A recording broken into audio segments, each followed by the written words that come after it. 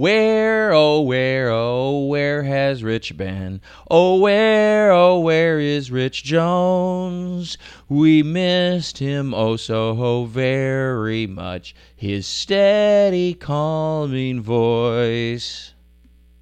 Welcome back, Rich. I'm Chief Meteorologist Mike Burish from the CBS 47 at Fox 30 Action News Jack's First Alert Weather Center, and we're talking a little bit of a pattern change over the next several days locally. We still have the humidity today, and with Tropical Storm Chris strengthening now to the north and east of Jacksonville, it will push down a little disturbance at its backside down the east coast this afternoon, and that should help trigger some afternoon storms that may be locally quite heavy and strong, but primarily inland. The best chance for the beach to get in on anything would be the middle of the day, just as these showers and storms are beginning to develop, and then they'll shift more south and west. The more inland you go, the better your chance for storms this afternoon, and primarily west of I-95 by late in the day, except for perhaps southern St. Johns and Flagler County. There still could be some activity near I-95. Temperatures will top out in the upper 80s to near 90. And then as Chris continues to strengthen tonight, drier air drops in, and near the Florida-Georgia border, some places tonight down to around 67, 68 degrees. That for this time of the year is really quite cool, believe it or not. But we'll be hot the next couple of days. With that drier air, it won't feel quite as bad as it could, but it also means it heats up more. So we'll be drier tomorrow and Wednesday, little chance for any rainfall, but with all the sun, temperatures soar into the mid-90s. We'll see some of the, at least if not the hottest temperatures of the year, close to it. We've been up to 98 so far. It's the hottest high so far this year. This summer, and we'll be 95, 96, 97 over the next couple of days.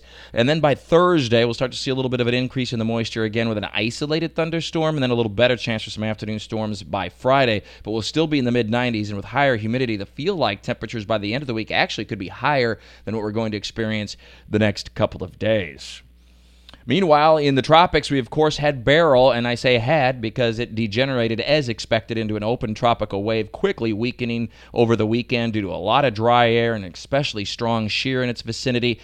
There is some chance that this tries to make a comeback over or near the Bahamas late in the week into the weekend, but it does appear that this would stay east of Florida even if it does try to redevelop, and we'd be on the more calm side, the drier side of the system if it did move up over the Bahamas. So no real concern locally for Jacksonville and northeastern Florida as far as BERYL is concerned, and good news for the Caribbean. It will bring some heavier rain today and tomorrow to Puerto Rico, but it shouldn't be too severe. And then, as I mentioned, what's left heading up toward the Bahamas late in the week with some chance for maybe some slow regeneration.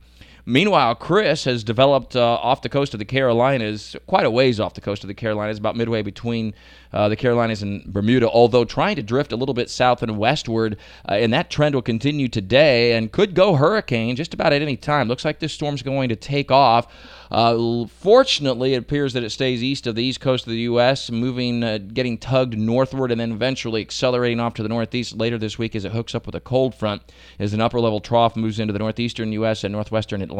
But Chris is something to watch in the short term. We've got to watch that backing up, so to speak, that movement to the south and west, but it doesn't look like it'll go too far. It'll be sitting over the Gulf Stream, very warm water, 80+, not a whole lot of shear, so the conditions are favorable for strengthening. It could very well become our second hurricane of the Atlantic Basin. It's actually second hurricane within a week, but then pushing on off to the north and east. It will bring a very high rip current risk and some wave action to North Carolina, Virginia, and perhaps even as far north as Chesapeake Bay. Again, something to keep an eye on from North Carolina to all the way to New England this week, but indications are it stays offshore. Of course, as always, there's more in Talking the Tropics with Mike at WOKV.com and ActionNewsJax.com. With our weather all the time, I'm Chief Meteorologist Mike Burish from the CBS 47 at Fox 30 Action News Jack's First Alert Weather Center for News 104.5 WOKV.